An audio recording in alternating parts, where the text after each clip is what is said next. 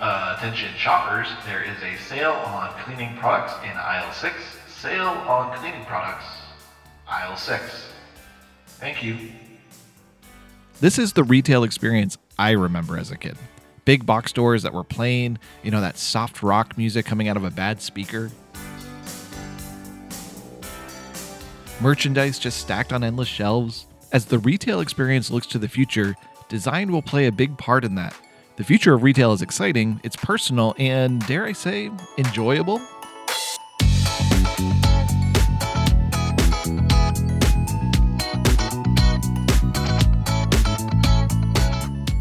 Hey, I'm Jordan Bell, and this is First You Hustle, a podcast from the Columbus College of Art and Design, meant to help budding creative professionals put their expertise to use.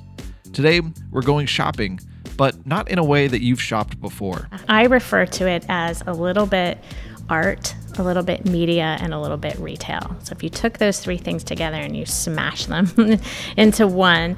That's how Rachel Friedman, CEO of the design firm Tenfold, describes TenSpace, their storefront for experimenting with retail experiences that immerse the customer in a story and culture of the brand. I'm sure you've never thought of going to a store opening as going to a show, but that's exactly what TenSpace does. It has 8-week-long shows rotating in new brands with different new experiences and stories to tell. Today, you'll learn about that and the larger forces at play that are driving the need for more intentional design in retail. And for that kind of a journey, we need a good pilot, which is why I'm going to hand things off to Dr. Jen Schlueter, Dean of Graduate Studies, who is launching a Master of Professional Studies in Retail Design degree right here at CCAD. Dr. Schlueter, and to an extent this degree, will provide a bridge from the theory of what retailers should be doing to the practice of how they can actually do it. Let's take a listen. Retail design isn't a new field, not by a long shot. I suppose we all instinctively know that retail spaces, whether they are in a mall or a boutique or a gallery or a pop-up or a Target, or even in an e-commerce space like Amazon, are designed.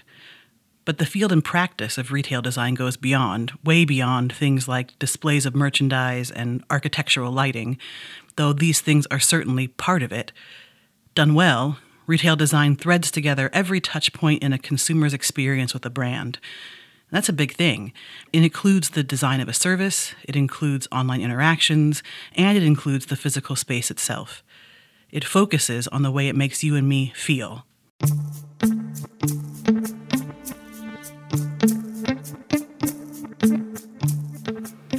In today's episode of First You Hustle, we are looking up close at how innovators in this space are reimagining how the work of retail design is done, and especially in this sustained pandemic moment, why. Can you just talk a little bit about how you see retail design evolving right now? Yeah, retail is really a relationship. That's really what it was born from.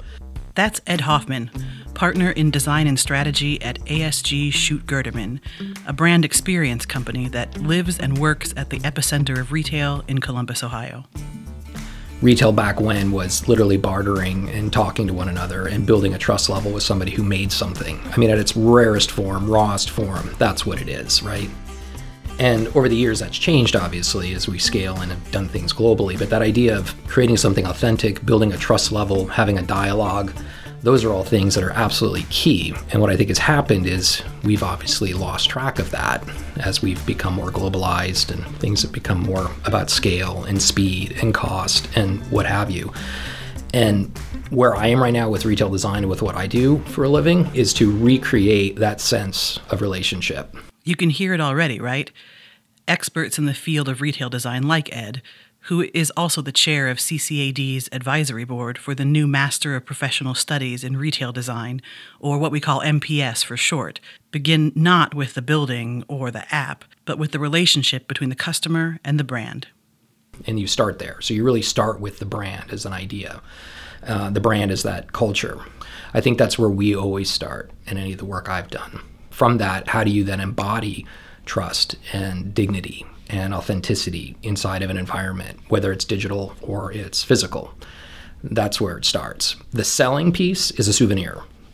That's not what's driving it. Although most places today, that's of course what is driving it. But if you really want to be good at it, or if you really want to manipulate it in a good way, it has to be treated like a souvenir. Can you tell me more about what you mean when you say trust and dignity inside of a retail experience? What does that look like? Yeah, I think we've done this to ourselves largely as well, where we've allowed the lowest common denominators to drive our decision making, whether that be I want it faster, I want it cheaper, I want more choice. And of course, the world rises up to answer those things, right? So it's a weird self-fulfilling cycle where, in fact, that might not be the best thing for us to be doing as humans with one another. But we want to satisfy that, and people make a lot of money doing that.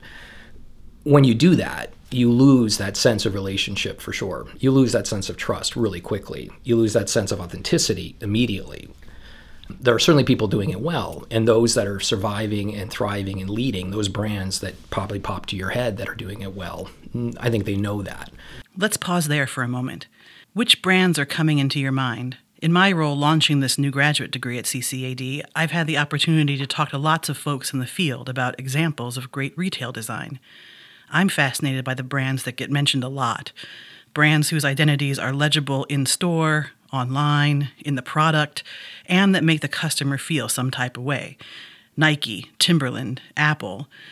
Sometimes folks in the field named high-end brands that I've never interacted with and that don't feel all that welcoming to me, honestly. Coach, for example, or Tiffany. If we go back to Ed's observation... And those that are surviving and thriving and leading, those brands that probably pop to your head that are doing it well. The brand that I'm thinking about is Jeni's Splendid Ice Creams.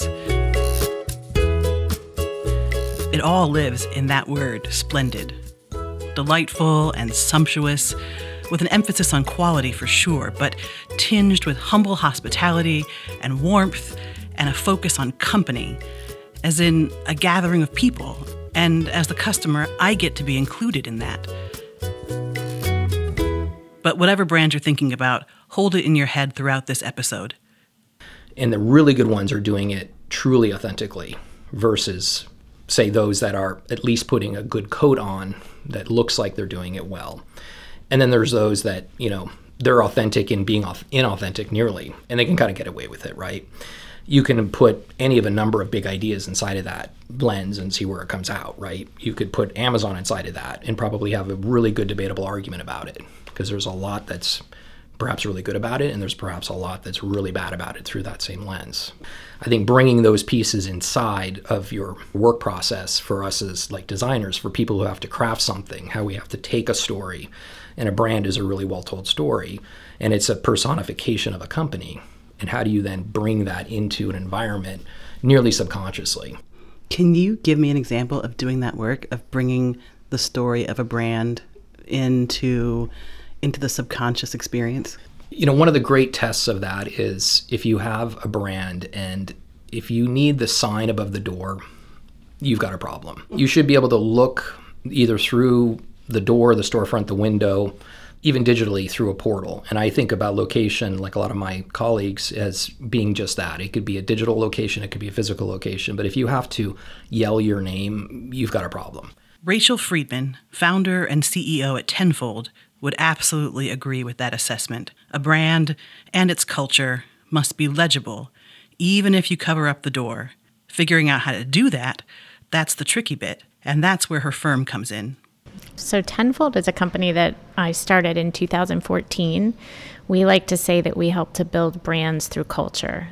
We believe that a company and organization, what really makes them special, their secret sauce, is their culture. So what happens on the inside. So we leverage that as a source of competitive advantage to help them win. And we activate what makes them special through all different channels of communication. One of our primary channels is the built environment. Specifically corporate workplace, where we leverage the space as a medium to communicate. So literally the walls, sometimes the floor, sometimes the ceiling. We leverage a company's investment in their real estate to work harder for them, to tell their brand and culture story, vision, values, history, mission, products and services. We work with them to identify what exactly is that story and how do we want that story to unfold for people that are moving through the space. We also have been activating in the virtual workplace, which is something that's become more important lately than ever. So we see that that's a real opportunity for companies to connect with their employees and create a really consistent employee experience as people move between those two environments with all kinds of hybrid and flexible workplace strategies. At Tenfold, we're really seeking to educate, to inform, to inspire, and ultimately creating this emotional connection for people. Every company is a little different. Every company truly has its own DNA. These organizations are like human beings. They have a personality. They have their strengths. They have their weaknesses.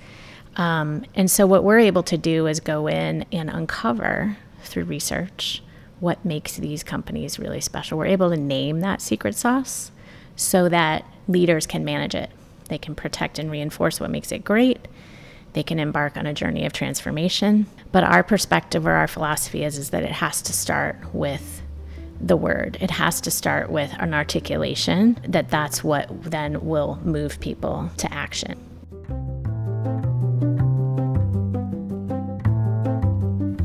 So Tenfold not only helps brands tell their stories, it helps them uncover them to begin with.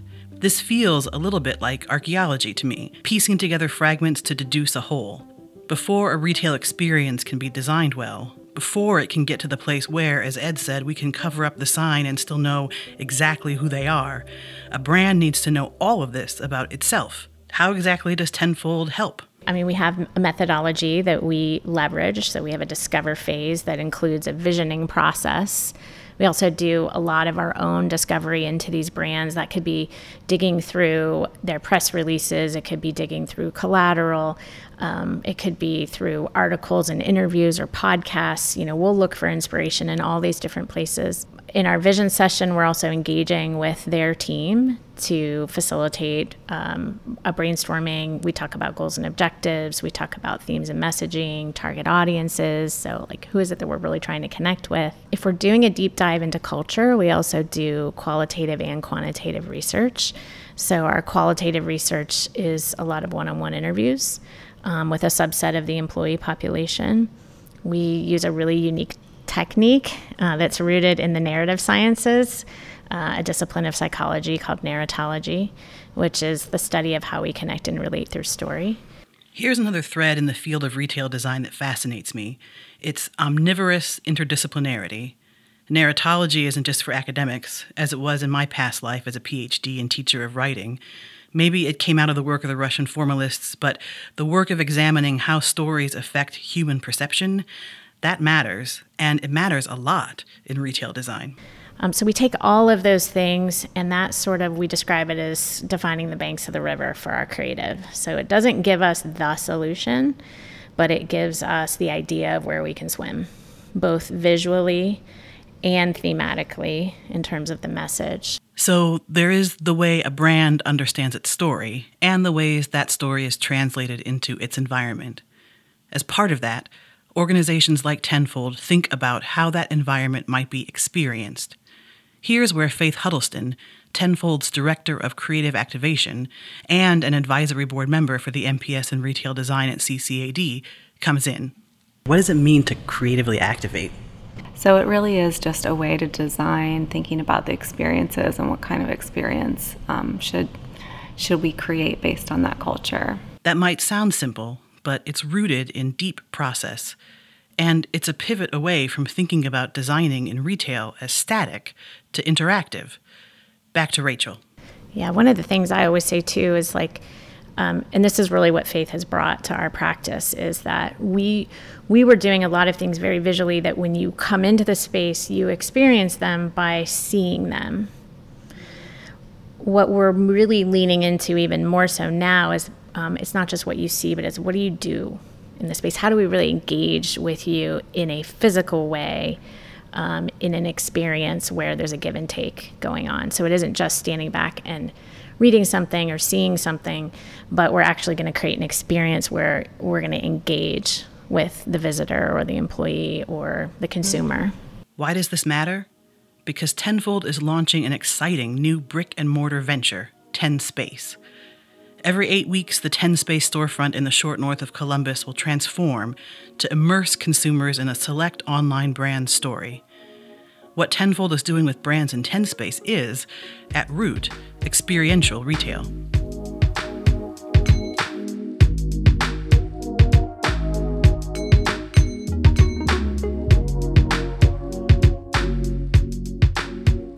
So what does experiential design mean, especially in the retail space? What kinds of things are you exploring? So my background is in retail design, 20 years retail design, and experiences have always sort of been a part of that, like what does the customer do when they're in the space? How do they feel? Do we need to shift where the display is to make it more, in their face so they shop more? Like it's always been around that, like the senses and, sound and touch and all of those things. But this is like creating a completely immersive, multi-sensory experience that is around like social goals and less around sales goals, right? So it's like combining these worlds and creating this just totally different universe of design.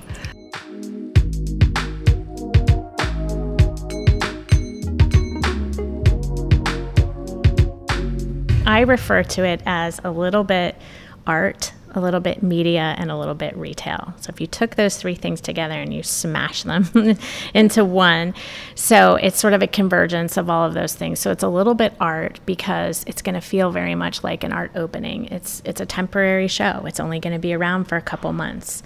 It's going to be very bespoke and very creative and very custom and unique to that brand. So that's sort of the art piece of it. And you can appreciate some of the things that we're creating in the space as art and could actually live on after the show as art. And some of the pieces might, and you'll get a glimpse of that when we open. It's a little bit media because we're going to have large LED displays in the space. We're going to have the capability to record podcasts like this in the space. We want to do that. We want it to be a place where people live stream. We want it to be a place where people come and they are capturing content to share to their own social channels. So we're looking at this as a media platform as much as anything else. And then it's a little bit retail because we will actually have merchandise there, an assortment of merchandise that you can purchase. It's a unique experience. And I think really what's going to be really fascinating to see is we know that it's going to have a great value prop for consumers, sort of feet on the street, and for the brand. But I really think the super secret of all of this is that it's going to have an incredible social media impact. And we're creating moments that people want to capture and they want to share. And content's king. And that's what all these brands are looking to create as authentic content. Ours is going to be the most authentic social content factory you can imagine. Why authentic? Authentic because they're going to be authentically moved and inspired. It's not that we have to tell people, oh, come over here and take a picture of this. They're going to be compelled to want to do that because it's like, oh my gosh, that's so cool, or that's so meaningful, or that really strikes a chord with me and I want to capture that so that I can remember it, or I want to capture it because I want to share it with others. Experience is increasingly central to what retail designers are thinking about. Ed Hoffman thinks that this is actually a return to something retail once abandoned. Experience is just acknowledging that we're human, right? And you're not even aware of it, but we're having it. We're complicated animals. We can be simultaneously generous and wonderful and loving to each other while we're literally at the same time being awful and doing things that may not be good for another segment of the population, and go on about our lives like that's just fine. It's difficult for us to, I think, reconcile that those things happen. Probably every great design always had experience at its core. I think what has happened, much like I was describing retail as a relationship, is that we've left that behind through a variety of issues, right? About that speed, about that choice, and all those pieces and how that stuff fits in it. So I'll probably come back to that, where it's about recreating that relationship and remaking what those values are important to us inside of retail. And if we can do that, the experience, again, is a souvenir of that. So if you start with a person as a consumer being human and they've got dignity and they've got trust and they're smart, you get to a very different outcome from a retail environment than you would if you look at them like a there's all this data that's available in the world, right? And it segments us by largely income and largely how we shop. And it's incredibly, it's anonymized and it is what it is. But I think a lot of companies take that data as like gospel and then they create ideas around it. And all that's doing is turning us into a commodity, right? So how many experiences you've had in whatever environment it is where you're literally treated like almost poorly, and frankly, outright poorly. And on banks and credit agencies, I'm talking to you, right, where you're the commodity. You're clearly so much like the annoying thing in the way because you're human. And if you just get out of our way and just be the number, and just do what you're supposed to do and spend the money you're supposed to spend, it'd be so much easier on us. Like the entire experience has felt that way. Like how many banking apps, as convenient as they try to make them, is it difficult to find one transaction? Shouldn't I just be able to go to a phone and type in the place I went? It should pop up 300 times I was there, whatever, in the last 10 years, easily. No, it's deliberately done so that you can't do that, because that would change us from the commodity. That would give us more choice, I think. Now, I'm not saying they're negative or they're trying to do it to get us, but I think the business model that it's built on is built on that aspect. It's not built on a place of client, customer first, based in authenticity, based in dignity, based in treating us, as well as we can all be treated. Then my next question, I think, off of that, thinking about that question of dignity again, which, by the way, I don't think, before I got up close to retail, getting to work on this program, I never assumed that a sort of high-level designer like you are in the field of retail would be thinking very hard about dignity. I just wouldn't. So I just love this sort of window into what's going on. But I'm wondering if we can sort of stretch that a little bit and think about what it might mean for a brand to design for things like hospitality and accessibility in the retail experience. Yeah, for sure. I mean, for me, it gets to be a very simple equation, because if you start with those values, how are those values best articulated right now?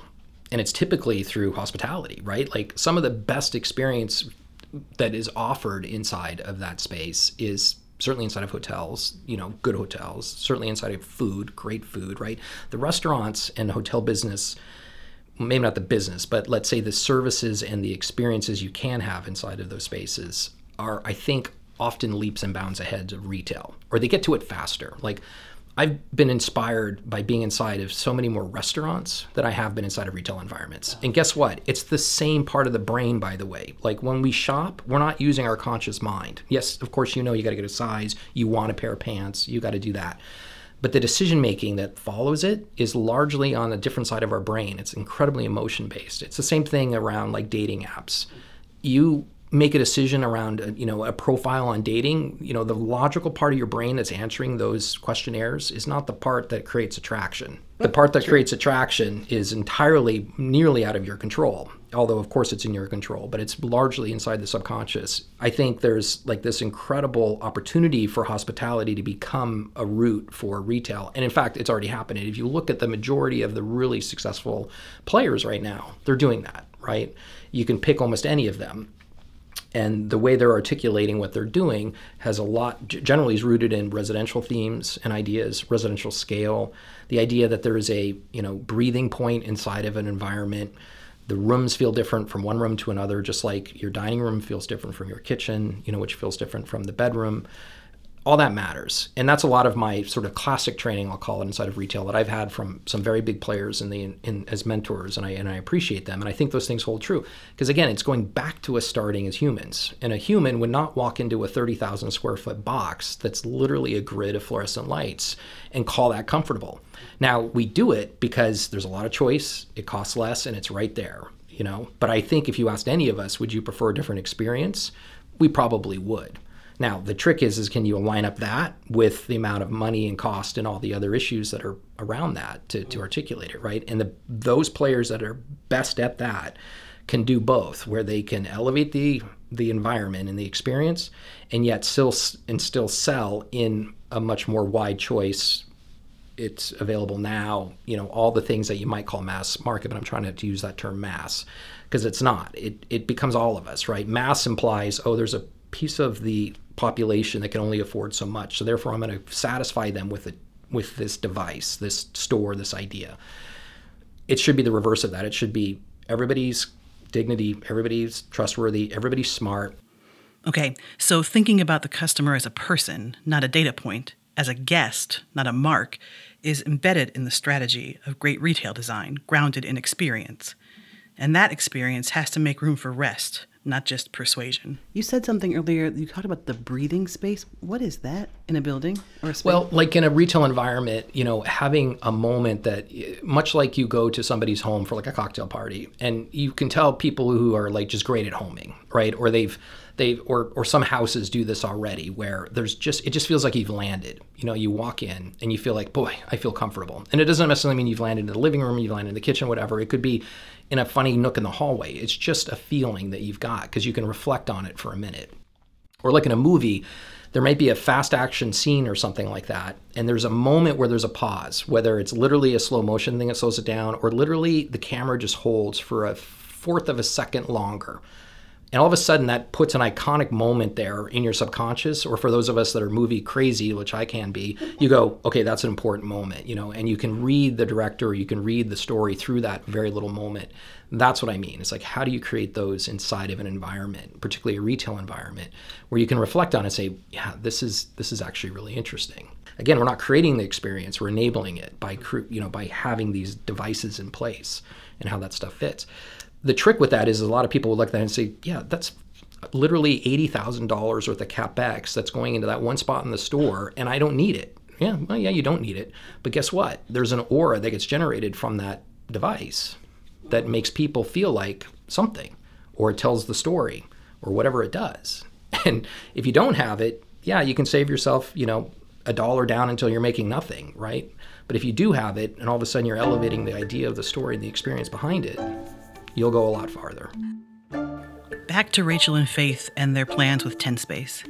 You'll hear some critiques of the field and goals for its future that resonate with what Ed has been naming. So we visited spaces that curate direct-to-consumer online brands in one location. And there are some concepts like that. But what we were disappointed in, I guess, and hoping to maybe see was a very emotionally connected story that would go with those brands. They feel a little department store-like, and they sort of allocate a particular area to a brand. Maybe it's a 6x6 area, or maybe it's bigger or smaller. But in any of those scenarios, it was really just a display of the merchandise for the most part. And we didn't really learn anything about who these brands were, what inspired them.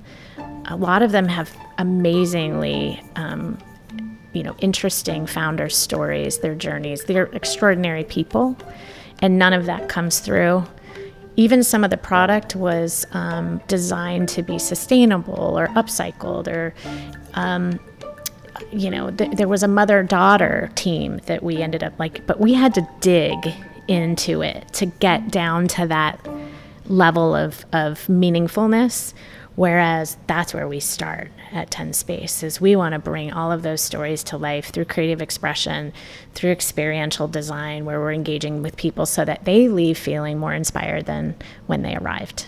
And so it sounds like some of this work is what's driving you towards the TenSpace approach. Can you talk a little bit about the goals and what that's going to look like? Yeah, so just a little inspiration around TenSpace. TenSpace is sort of tenfold step into the retail environment, the retail space, because it's not a place where we've played intentionally. So when I started Tenfold, I had 22 years of experience in corporate workplace. That was the environment that I knew and understood really well and felt really confident in. And I also felt it was an underserved environment for the type of work that we were doing. So to me, it was a great strategy because we didn't have a lot of competition. We were bringing something really new to that space. So intentionally sort of stayed away from retail, but over the years, I had a friend come to me and say, would you do our retail space? We did a project here or there. But over the last few years, what TenSpace grew out of was a curiosity that I had for what was sort of quote unquote wrong with retail. So why was retail struggling, specifically brick and mortar? And how could we approach that experience to make it a much more inspired experience? And so the only way I would really know how to do that is to do it the way that Tenfold would do it, which is to celebrate the brand's purpose, their intention, their founder's story, their brand and culture story. So really pulling on the same inspiration that we pull on to create those emotional connections for employees are the same things that we're going to pull on to create an emotional connection for consumers. It's a very similar approach in a completely different environment. And so what we're hoping for 10 Space is that it exists as a space that brings, in particular, direct-to-consumer online brands to life by telling their story in different ways, because they don't have a brick and mortar, because we don't really know about them, and they sort of fill our social feeds, but we're curious. Maybe we want to buy, but maybe we don't. We just want to know a little bit more about them, want to get a little more intimate with who they are, and we want to touch and feel the merchandise. It sort of solves for what I would want to solve for as a consumer, and it's also a playground for Tenfold. As part of that playground, 10 Space's first featured brand is a sports apparel company called Rudis. Rudis started as a wrestling brand, and what they have done is really built a following with that specific core audience. But what they're finding, and what we see in them as well, is that the mindset of the wrestler is something that transcends the sport and is something that we can all relate to and inspires the champion in all of us. So the grit, the perseverance, the determination, the focus, the challenges, we've spent a lot of time talking with the CEO of Rudis, and it's like, how they learn from the losses more than the wins, and how devastating that can be mentally, but how they persevere and they push through. So really inspiring brand. They're one of the fastest growing online brands in the country. So they're on the DTC Power 500 list. So that was another really cool piece of criteria for us. And they're also trailblazers. They're doing really unique and pioneering things. And those are sort of the things that we look for: an inspiring founder story, trailblazing, fast growing, rising. They have 4 sponsored athletes in the Olympics, and they are coming home with 3 medalists. And we're going to have those Olympians in our space physically. That'll be one of the events that we've been planning. 1 gold, Tamira Mensah-Stock, who is the first African-American woman to win a wrestling gold medal. It's super cool. With that dream of finally standing atop the podium at the Olympics, it is here. Tamira Mensah-Stock of the United States has won an Olympic gold medal. Kyle Snyder, who won silver, and then Sarah Hildebrandt, who won bronze. So we'll actually have one of each, which will be so fun, I think. I mean, I'm dying to just see the medals. I think it'll be super cool. And we're going to be looking at a wide variety of brands across all categories. So we hope we'll have we'll have apparel, we'll have home, we'll have food and beverage, we'll have health and beauty. We might even have a media company that has merchandise. So we're looking across to make it a really diverse experience, but our consumers, our 10 Space consumers, should know that they can always count on it being a really interesting story, really extraordinary product, and a really inspiring experience. So 10 Space is an ever-evolving venue that will host these brands, transforming between them to capture their culture and their stories. But don't call it a pop-up. Pop-up's kind of a bad word around here. Yeah, tell me why. Yeah. Such a very intuitive question. Thank you. The quality of what we're doing is not the same as the quality of a pop-up. A pop-up is super temporary. The longevity of our show, it's a bit longer than a typical pop-up. So in a lot of ways, it's not the same. Again, I've visited a lot of pop-ups, and to me, those still also fell in that category of being uninspiring. So what I observed is there's some fixtures, they're pretty neutral, there's some merchandise out, and really the pop-up is all about, getting your eyes on the merchandise. But other than that, I really felt like it wasn't a great experience. So we're, to Faith's point, ours is much more elevated. There's many, many, many more layers to it. It's going to be much more meaningful, and it's going to feel like a permanent store.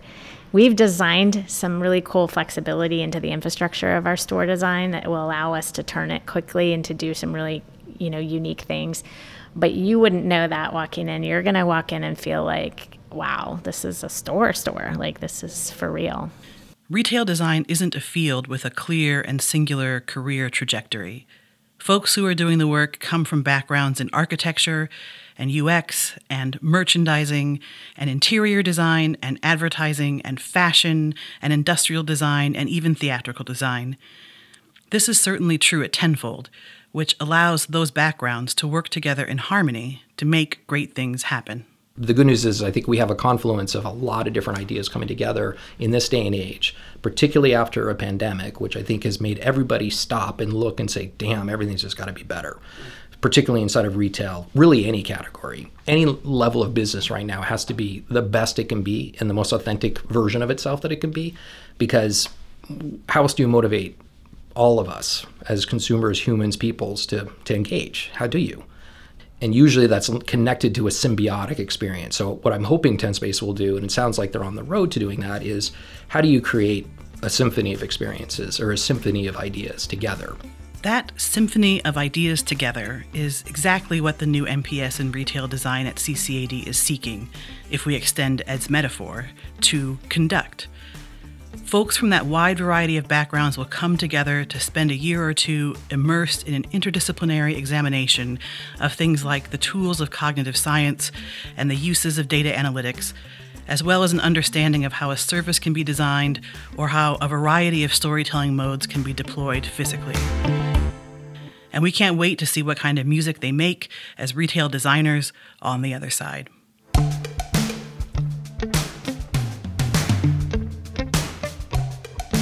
That is Dr. Jen Schlueter, Dean of Graduate Studies at CCAD. Thank you, Dr. Schlueter, for taking the reins, and a special thanks to Rachel Friedman, Faith Huddleston, and Ed Hoffman for participating. If you're interested in learning more, make sure you follow TenSpace at TenSpace on Instagram or TenSpace Brand on Twitter and Facebook, and you'll be the first to know about what they have in store next. For more information on the Master of Professional Studies in Retail Design degree program, you can follow at CCAD Grad Studies on Instagram or go to ccad.edu to learn more about the program, including how to apply if you're interested. That's our program for today. Thanks for listening.